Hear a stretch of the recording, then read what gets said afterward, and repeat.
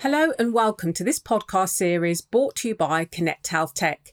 Connect Health Tech is Cambridge University's enterprise zone, the gateway into the university's life sciences and health tech community for collaborators, companies and investors. We work to join the dots between medicine and technology across the Cambridge ecosystem and beyond. By strengthening interdisciplinary bridges between academia, industry and healthcare, we facilitate real-world possibilities, transforming innovative ideas into tangible outcomes that benefit society. In our podcast series, Joining the Dots, we explore and discuss a diverse range of themes and topics of interest, including developing interdisciplinary collaborations, finding the right partner, and impactful business support for entrepreneurs. I'm Paula Rogers-Brown, Business Community Manager for Connect Health Tech, and in this episode of Joining the Dots, we explore how to commercialise research, look at the different routes to translation, and key factors to consider when looking to translate research. Joining me today is Professor Claire Thompson, CEO of Agility Life Sciences.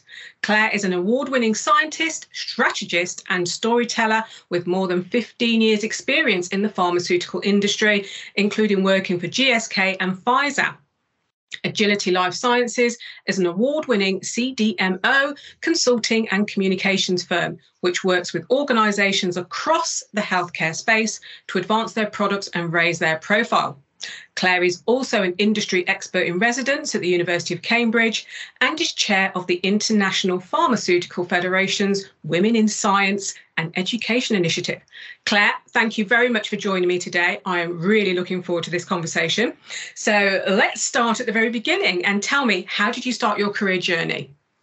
Oh, thanks, Paula. It's so chuffed to be on the podcast. It's lovely to be asked. I'm a biochemist by training many moons ago. And I think I should probably update my bio. I think it's maybe 20 years in the industry now. As you can, our audience can thankfully only hear me, so they can't see the lines around my eyes, which definitely show my age. But I think what really spurred my interest in science, I've always been inquisitive. It was probably drove my mum mad, but I loved watching the Royal Institution Christmas lectures as a little one. They're fantastic science communicators, and I think that's only really become apparent to me in the last few years about how important it is that we communicate science in a really in an infectious way. So I loved watching the Royal Institution Christmas lectures and seeing how they explained different concepts, and everybody was so passionate about what they did. So I remember watching that with my mum and my siblings when I was younger, and I've started to watch it with my daughter now as well. And thankfully, it's still as wonderful, and she's as geeky about it as I am. Ah, it's fantastic. So they really do hit home, because as a kid, some of them hit home for me and not all. And I'm wondering who really is watching, but it's fantastic to see the outcomes, that inspiration there from childhood, Claire. It's still me watching it. Yeah, it's into the next generation, which is really a great story, for those Royal Institution lectures. So tell me a bit about Agility Life Sciences and how did that idea come about? After I did my degree in biochemistry in Scotland, so I'm originally from Northern Ireland. I left a long time ago, went to Scotland to do my undergraduate degree, and then went to Nottingham to do a PhD. And there, my PhD was sponsored by what was then SmithKline Beecham, now GSK. And that kind of got me really interested in the pharmaceutical industry. But I think when I was younger, I wanted to get involved in medicine, so it was either going to be as a practicing medic or developing medicines, and the research route took me down the developing medicines. Also, the sight of blood and I will fall over, so that meant that being a proper doctor certainly wasn't for me. But I guess that really spurred my interest in the industry, and I worked in wonderful companies, so large pharma for a number of years, then into smaller and smaller organisations. So I went from Pfizer and GSK, which had 100,000 people, more than that, down to a smaller medicines development and manufacturing organisation. I was employee number 33, and after that to a virtual biotech. So I was employee number 4 there. So the only way for me to go after that was to set up on my own. I thought I had some reasonable skills that I could apply to help other organisations. You know, there's the big pharma out there, but there's there's, I don't know, orders of magnitude more smaller organisations that are trying to discover new molecules and get them through to clinic and get them through to patient. And I'd always worked at the early stage R&D, that early cusp. So I got the chance to work on a project, and I took it. I set up on my own as a consultant, and then just grew the business from there. So what I was doing was helping mostly small companies to turn their badly behaved molecules into something that's fit for clinic and then can go on to patient. And for that, I was, for quite a number of years, just managing those projects. So going, okay, this is what we need for, we need to scale up this process. We need to turn this into a product. Who are the companies that can do this? And I was bringing on more team members as we were growing, clearly doing something right. And I got to the start of the pandemic, and I was finding it harder and harder to find organisations to outsource the work to, so who either had the capacity, so could turn it around reasonably quickly, or the capabilities, so those technical capabilities to do it well and within the time frame. I went to my head of development. Why don't we just do this? And she went, don't say just. It's ridiculous. I said, what do you mean, why don't we just do this? And I said, well, why? We've got the skills internally. We've all been through the whirlwinds of developing compounds and developing formulations. So, and we're struggling to find people to do it. So why don't we set this up as an offering? She thought I was mad. I think she still thinks I'm mad. In the meantime, I'd been talking to some of the clients that we worked with, saying, if we do this, would you consider putting some of those projects that we outsource with us? And one of them went, yes, have our 5 badly behaved molecules. So we found some lab space pretty quickly, and we moved in there. We bought and borrowed kit, recruited some people, and we were up and running. And that was September 2020. So our formulation development labs in Nottingham have been up and running for 20 months, and I've never looked back. I wish I'd have done it before. See, my wife's like, this is a midlife crisis. I'm like, it's not a midlife crisis. It's a genius idea. Very glad that I've done it. I think if it hadn't have been for the pandemic, I wouldn't have done it. Certainly that's kind of made me think, if I ever find myself at a juncture and when I'm talking at various events and people go, okay, what advice would you give people? I had to take my own advice in that, if you're ever at a crossroads and you're trying to make a really hard decision, try and propel yourself 5 years into the future. And if you don't do this, will you regret it? And I thought, yeah, I will. I'll regret not doing this. So I've just got to take a deep breath, just leap in wonderful shoes, just do it. We've done it, and I'm loving it. And it's about that team development part there. Starting something new, you're in the middle of a pandemic, we have no idea where that's going to go at all. It's a complete unknown to everybody, and to take that leap of faith and to try and solve a problem that you could clearly see was there. And bring that together. It takes courage. It takes courage and it takes guts, and it really, it's working, and it's working successfully. So that's fantastic. Such an achievement, and going strong and growing. So tell us a little bit about some of the projects that Agility gets involved with. What's coming up in the next year or so for Agility? Oh, so let's just start. We're working on really, really early stage molecules at the minute. So what I'm hoping happens in the next year is that we can turn these into products that give them, the best chance of success, and that in a year's time, they will then go into clinical trials so we've got ones for diabetes, Parkinson's disease, just to mention a few. And I mean, these are diseases with massive need, massive unmet need. So anything that we can do to accelerate their path to patients is just wonderful. And you're also, as I mentioned in your bio, an industry expert in residence. And you talked just briefly in the previous question about teams.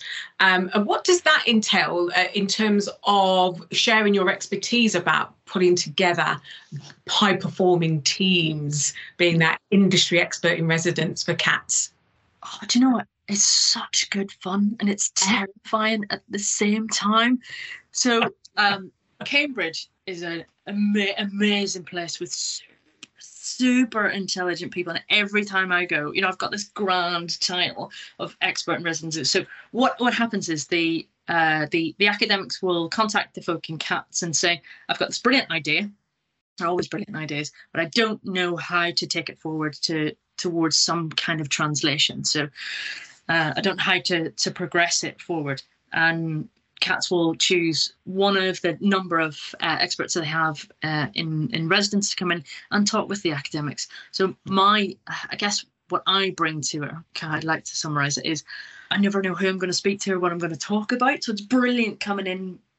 The academics will go, okay, so we've got this idea, we've got these data, what can we do with it next? And what I try and help them to figure out is what are the next killer experiments to get it to a point where either they've proved the mechanism, they've proved the principle, they've proved the concept, or they've got a minimum viable product that they can then go and get investment for, or find collaborators, or find partners to then take it to the next step, or to kill it off. So how are you going to catapult this or kill it off? So I help them to try and define what are those next things that you can do reasonably quickly to de-risk this as a piece of work.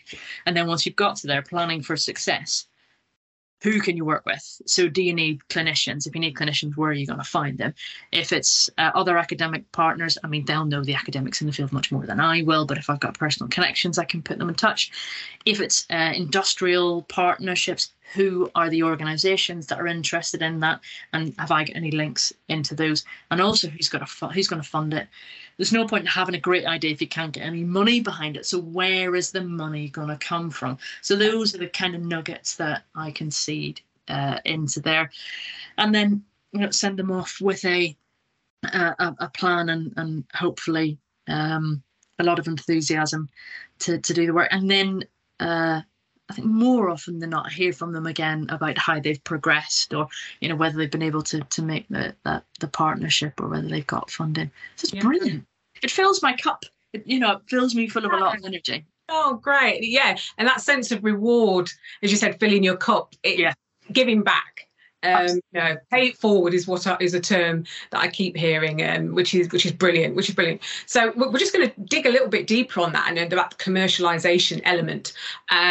And looking at helping academics find the right routes for their research. Can you expand a little bit about the routes available for those wishing to take a research project further into product development? What are the options out there, Claire?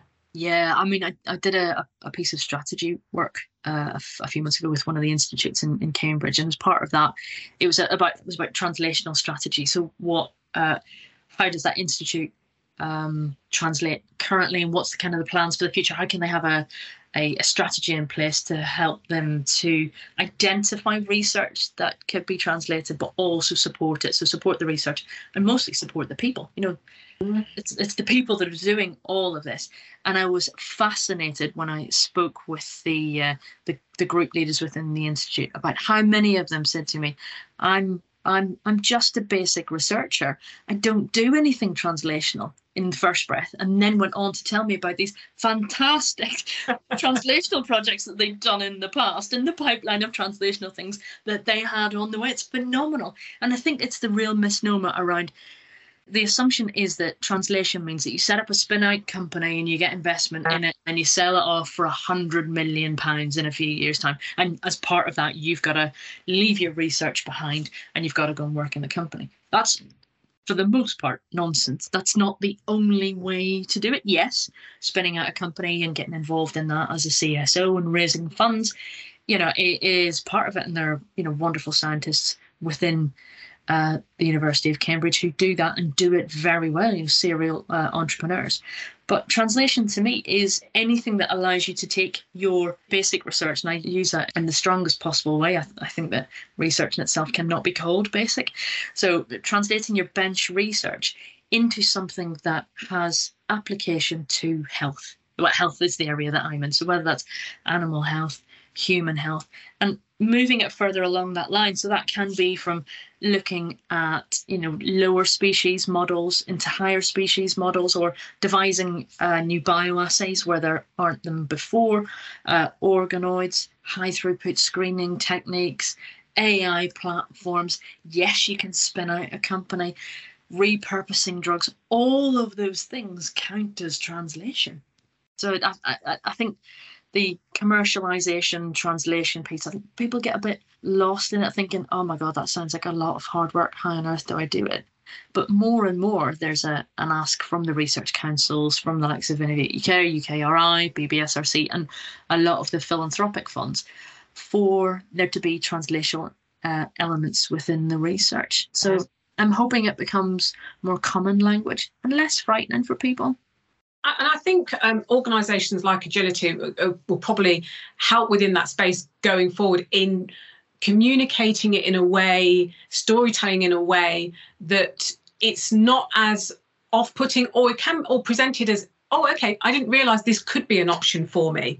It's not just this way that I thought I had been taught, I've learnt is a particular route to go in translating research and publishing and so forth and so on. But there are other opportunities out there, and I don't have to give up all my research and go off and become a CEO or CSO, etc. So there's a lot of work potentially to be done there around, educating those in research about the different options available to them for their translational journey, whatever it is. Yeah. So can you highlight a project where you've actually been involved at that critical point of defining the best approach for translation? Yeah, I remember it really well. An example that's just sprung to mind was I was at an innovation conference, and maybe 5 or 6 years ago. And I mean, like the COVID years just blend in, so it could have been more than that. And there was a company that they were just a startup, and they were pitching at this innovation event, and they were fabulous, like young, passionate. They knew their stuff, they knew their story, and they communicated it really, really well. And the company's name is Visus Nano, and they've a drug-eluting intraocular lens, so it's for after cataract surgery. And they talked about what their plans were, and they were looking for seed investment at the time. And I remember them coming off stage, and I spoke to the CEO afterwards, and I said, that brilliant, really brilliant presentation. Have you thought about, rather than going directly into the human market, going into the animal market first of all? Lower barrier to entry, therefore lower cost, and probably more appetite for investors to come in, because they can see that you've got a product into the commercial space, and from that you can then use that as a platform to go into the human space. And that's what they've done, and I've kept going with them just as a sounding board for them as they've developed. They've just got 1.4 million in funding from Innovate UK, and they're fabulous people. They're just lovely people, and it's so wonderful to see them succeed. Fantastic. So what does a good opportunity for commercialization look like? From your experience, how important is it to link market need with potential research, the applications of research? So one of my mantras, and it's one of our values as a business, is start with an end in mind. And that's the thing that I encourage anybody at any stage of research to think about, is what does the end look like? Yeah. And if it is to take a product to market, whoever that customer might be, is to think about what's the gap in the market, but also what is the market for the gap. Yes, there may well be a gap in the market for your product, for your drug, for your medical device, but are people going to pay for that? And who is it that's going to pay for that? I mean, the difficult one at the moment is anything around like new antibiotics. Yes, there's a massive need for new antibiotics, but the way to get paid for developing new antibiotics isn't there yet. There's some incentive. Certainly they're coming from the US, and hopefully will filter through to Europe and the UK, but it's not there yet. So it's a prime example. Yes, massive gap in the market. Market for the gap? Not quite. So yeah, my advice is start with an end in mind. Think about not just the size of your market and what the gap is there, but what's what's the market for the gap? Who's going to pay? How are you going to find those customers?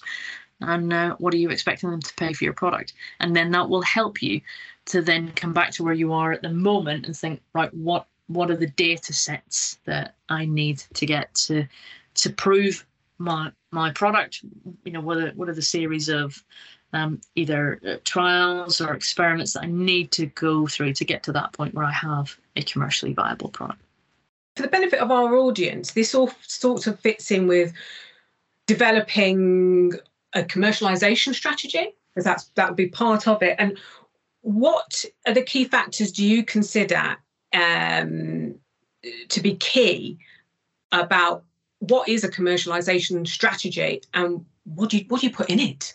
It's really doing your homework on what is the key market you're going to go after first, and it doesn't have to be the biggest one. What it should really be is the one that's easiest for you to access at the moment, so that you can start getting revenues into your business, but also confidence in de-risking your whole mantra, your product, your platform, your company, and keeping your investors happy. So in terms of commercialization strategy, think about what your markets are, what's your primary markets, or what's going to allow you to get there quicker or with the most impact. And then from there, where are you going to go after that? So is it a certain type of cancer you're going to look at first, and then you're going to broaden it out to others? Is it a certain geography you're going to go after first, and then after others? So what's going to give you the greatest chance of success? And talk to your potential customers early on. We all make assumptions. Have you validated this with your customers? And that can just be, talking about, right, what are the problems that you face? What are the products that you use at the moment? What do you not like about them? What what would really make your life easier? And then make it for them. Give it to them and keep, revalidating that with them. Establish relationships with your potential customers and make it easy for them to buy your product in the future, or your company. I just want to talk a little bit about empowerment and the leaky pipeline. I don't know if you've heard of the leaky pipeline. And I've just got a bit of background to share, first of all. I was reading a 2018 report by the Royal Society of Chemistry, and they found a lack of women in leadership roles in academia, chemistry being the focus for them. And while 44% entered the pipeline at undergrad stage, there were only 39% at PhD stage, and even less, 9%, who actually attained a professorship. So the reduction of women as they advanced through the academic career stages was really clear, and underpinning evidence highlighted things like academic culture, balancing responsibilities, and funding structures as some of the factors for women not advancing through. So chemistry won't be the only area here with a leaky pipeline, which from my perspective looks like it's surely affecting the number of female-led university spin-outs and this talent drain we see in academia, and thus throughput into female-led startups. So I just wanted to touch on, Claire, what more could be done to empower female scientists, and particularly the next generation, to keep advancing into academic leadership, or to consider translating their research into commercial success? What's your view? I mean, I was on a panel earlier this week, so I'd done some homework on some stats.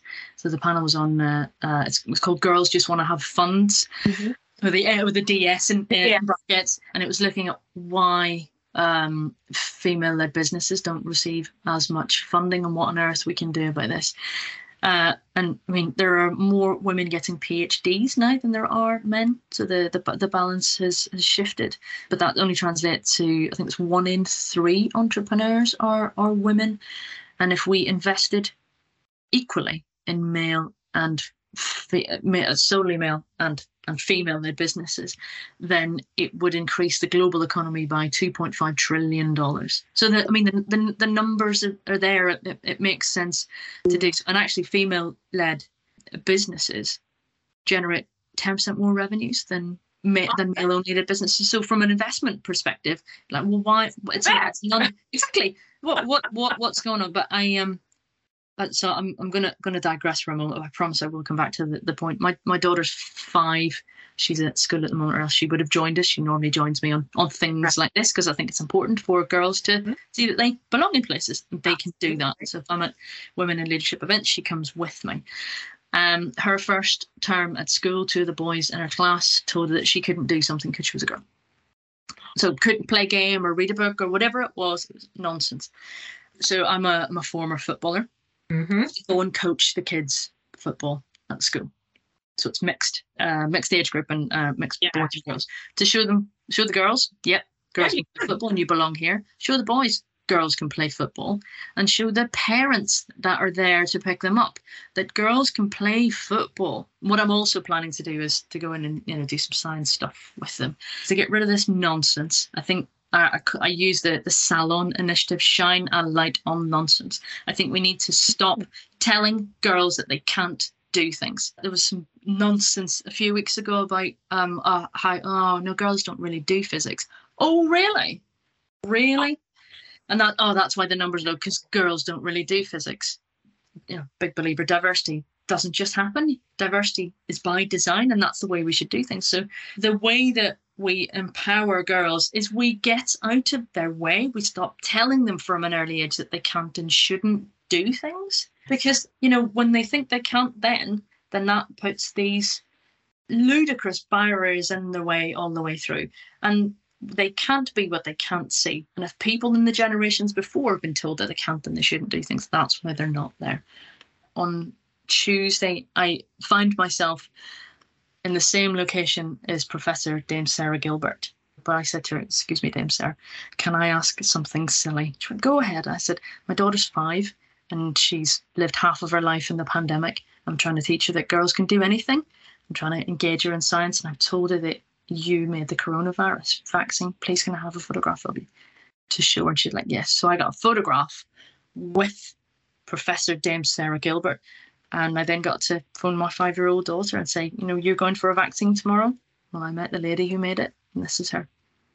So that she can see that these wonderful people are out there. And until more women are visible and more children are fearless and they don't see these nonsense barriers in their way, that's when they will be empowered. That is a wonderful, wonderful story. I love the acronym SALON. Shine a light on nonsense. Love a good acronym. I would have loved that type of story at the age of 5, because a lot of it is seeds of doubt, and you do carry them with you through adulthood, whether you're male or female. So, but mainly for females. And I just think, there was such an opportunity. It's not just down to women. Oh, we'll leave it to the women to sort it out. We need men to be stepping up for us as well. And I'm not a fan of men as allies or mallies or whatever you want to call it. I think it's too passive.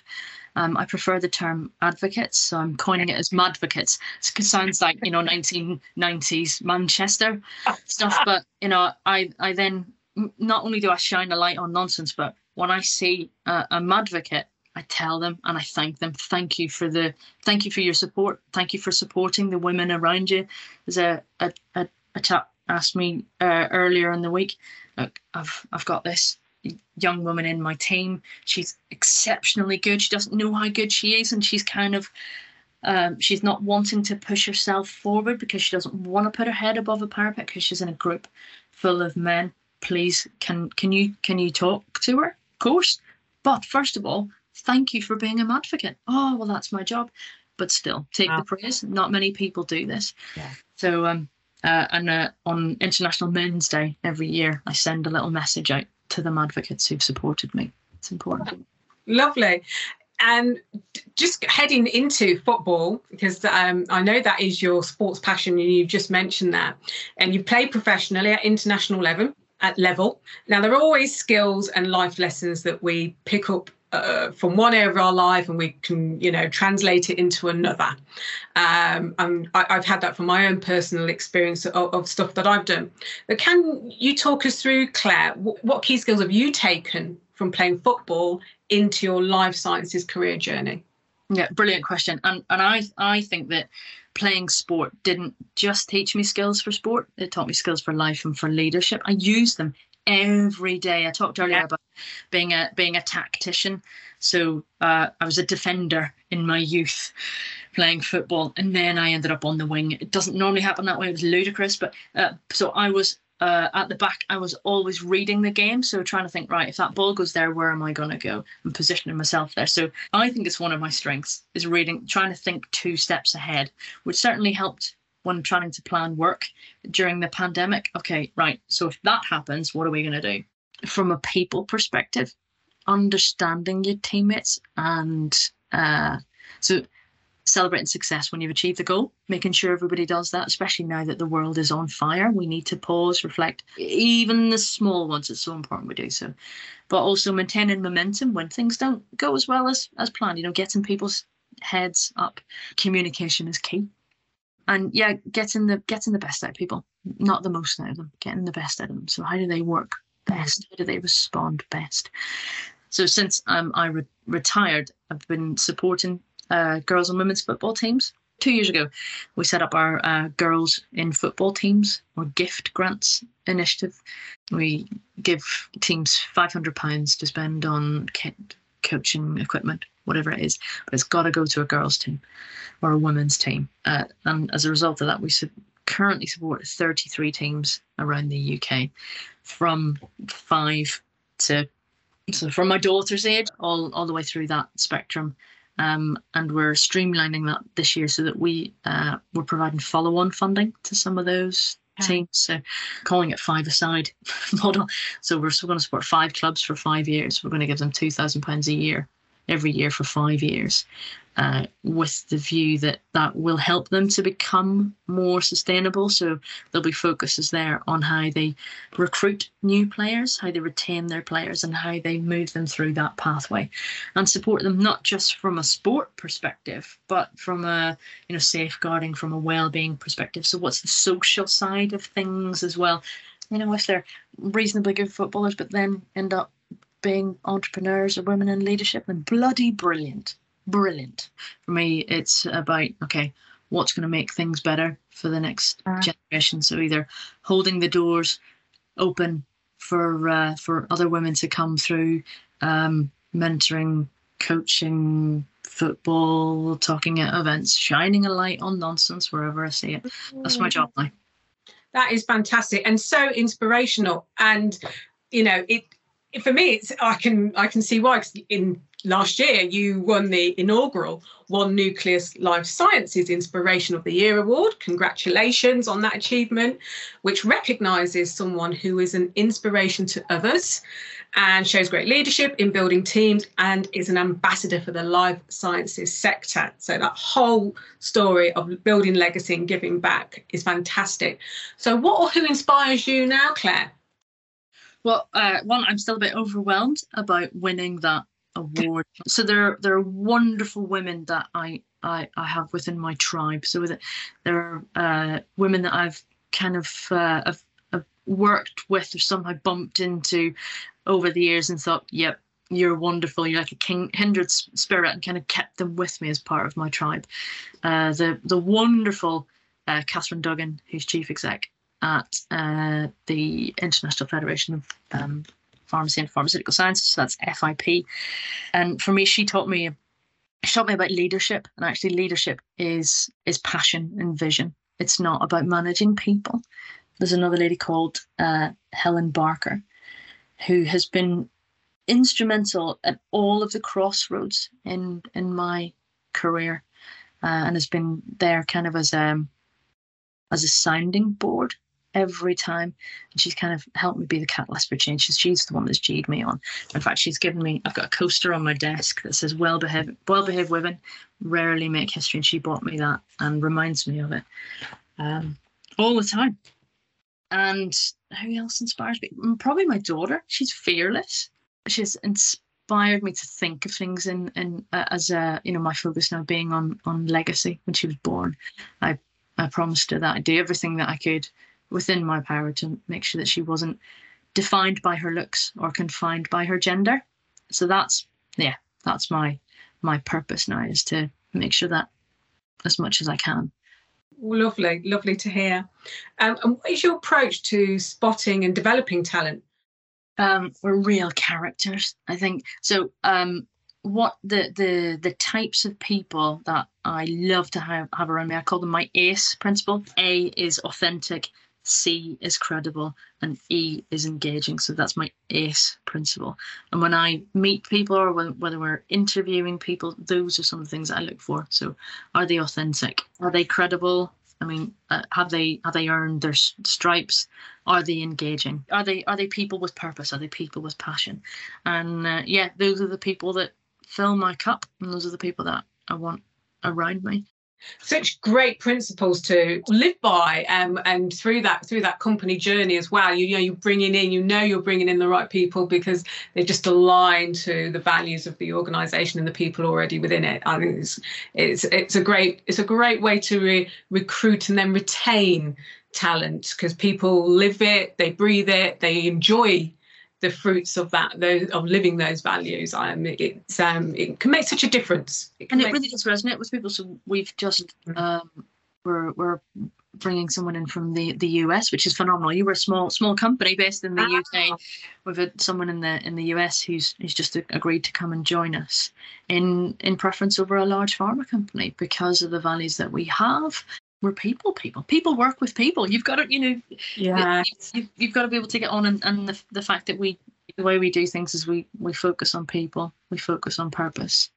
And just touching on the pharmaceutical sector there for a moment, from your perspective, how has the landscape changed for the pharmaceutical sector since you started your career journey, and what do you think the future will look like now we're in this new post-COVID era? Oh, if only we were post-COVID. So when I started my career, it was very much focused on large pharma. So that's where people wanted to be. They wanted to be in big pharma. There wasn't really a biotech sector because the big pharma was where it was at. They were still kind of heavily invested in research and development. What has changed is large pharma they've slimmed down in terms of the number of people, the number of sites, and also the assets that they're working on. So they do a lot less internally. But those wonderful people who have left big pharma have then gone to set up biotechs. They've taken their expertise, their great minds with them, and they've taken some of the early stage assets with them as well. So large pharma is still there, still playing a major part, but there's so many more biotechs now. And not everybody can do everything. So that the outsourcing sector, so the sector that I'm in, CDMOs, that's got bigger. So the CDMO sector is the biggest recruiter in the whole industry at the moment because so much work is being outsourced. So I would like, from a personal perspective, for that trend to keep happening. I think that large pharma will probably do less research and development. So they'll leave the research to the academics and to the small companies to then, get those molecules to a certain stage, and then large pharma will buy them in. Either buy in the molecules or buy in the company, and then they'll commercialise them from there. And I think that maybe even as 2 years ago, the pharmaceutical industry was seen as the second most hated industry in the world, which is just baffling because the only one that was hated more than us was oil and gas. But through COVID, it's really shone a light on what the industry can do. Everybody's become an epidemiologist, an armchair epidemiologist in that time frame. So the eyes of the world are upon us. And I'm a big fan of not letting the crisis go to waste.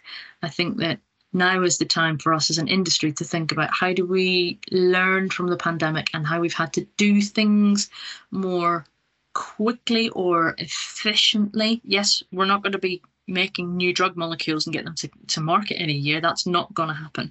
So how can we do things more quickly and more efficiently to enable us to get those much needed new drugs to patients? But also from a storytelling perspective, we've got this airtime now. The focus is on us. Let's talk about our science in a way that allows us to make our messaging memorable. So remember who we're talking to. Are we talking to somebody at a bus stop? Are we talking to somebody to kids? How do we inspire them to be the next generation of medicine makers? How do we enthuse them in this? Because I can hold the door open and shine a light on nonsense as much as I possibly can, but we need people to fill in that space. And again, it's another sporting term. I create the space for people to move into. I need these, inspiring, enthusiastic young people to come in and fill it up and be the next generation of medicine makers. And there's no better opportunity, as you said, in terms of the COVID pandemic, a global pandemic, everybody touched in some way by this dreadful situation that we've all had to live through. So just a final few questions, Claire. If you could have a chat with your younger self at the start of your career journey, what advice would you give to the younger Claire? I would give myself the advice that my sister gave me a few years ago, which is what other people think of you is none of your business. Just carry on. As long as you're a decent human being, you're doing things with good intent, then carry on. And I think be brave as well. Sometimes we find ourselves in positions where you think, oh, this would be a good opportunity. Try and propel yourself into the future. And, if you think it's going to be something that you regret, if you don't do it, then bloody well go for it. And buy the shoes. Life is short. Buy the shoes. And I mean, I followed that advice anyway. So, listeners, what you won't be able to see behind me is my what should be a bookcase, but it's actually full of shoes. So let's move on to some shoe questions, because a lady after my own heart here with the shoes I can see behind you. Would you prefer some sparkly flats or some high heel pumps? Probably some sparkly flats. I do love I love a silver shoe. So yeah. Although I have got some behind me that are sparkly and not quite flat and not quite pumps. They're silver. They've got a little heel. They've got a bow on the front. So they can we have a happy compromise? Feel free to take a picture of those. Yeah, we can go with the podcast. Hold on. Perfect. Thank you. What's your favourite movie and why? Well, I had COVID a couple of months ago, and I was locked in my COVID cave so that nobody else got it. And I watched loads of films that I hadn't seen in ages, and they filled my cup. And the one that I could probably watch every day is Mary Poppins. Oh, it was. I think that's the one that I thought, yeah, she's brilliant, isn't she? She doesn't take any nonsense. We could all be a bit more Mary. Yes, definitely. Yeah. Like it. A night out or a box set binge? A box set binge. Yeah, absolutely. Ozark. Derry Girls had just finished and I'm devastated, so I'm going to watch that back to back again. Yeah, box set binge. If you could time travel, where would you go and when?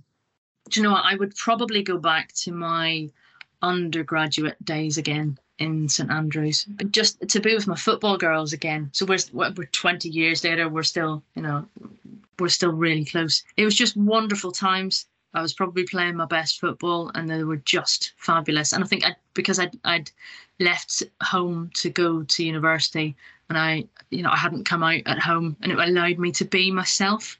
So I found myself and I found my first tribe and I still connected with them. And I loved it. I'm quite glad it was kind of the mid-90s. So we've got all the memories, but none of the social media. I am totally with you on that front. Having no evidence is it's beautiful. It's a chef's kiss. There is photographic evidence, but thankfully I still have a really good relationship with all my friends from there. So it's like what goes on tour stays on tour. That dirt stays buried. Oh God, I'm there with you. And finally, Claire, what music discovery or rediscovery have you made over the past 2 years? Dolly Parton is an absolute legend. And at the start of the pandemic, we sent out little care packages to our nearest and dearest, so either clients that we were working with or our friends. And we got some mugs made with Dolly Parton's face on them, and what's written on them is Cup of Ambition. Dolly Parton, I think, has touched all of our hearts. She's a wonderful human being. What she does, not just in music, but as a businesswoman, as a hero, and she's donated to coronavirus vaccine research. Yeah. It's millions of books to children. So that, and then the new discovery is again, I think she's kind of country stroke blues, maybe rock singer called Brandi Carlile. I discovered her about a month ago, and I don't know what I've been doing with my life for the last few years that I hadn't heard of Brandi Carlile. What a voice. So give it a listen. Phenomenal. Thank you so much, Claire. It's just been such a fascinating journey of discovery. So thank you so much. Our listeners will gain so much from listening to this podcast. We've got the SALON acronym, Shine a Light on Nonsense. I love it. I think that's great. The principles by which you guide your organisation through authentic, credible, engaging, taking time to pause, reflect and celebrate success, and start with the end in mind. Going to finish on that note. Thank you so much, Claire. It's been an absolute pleasure. Very welcome. It's been wonderful.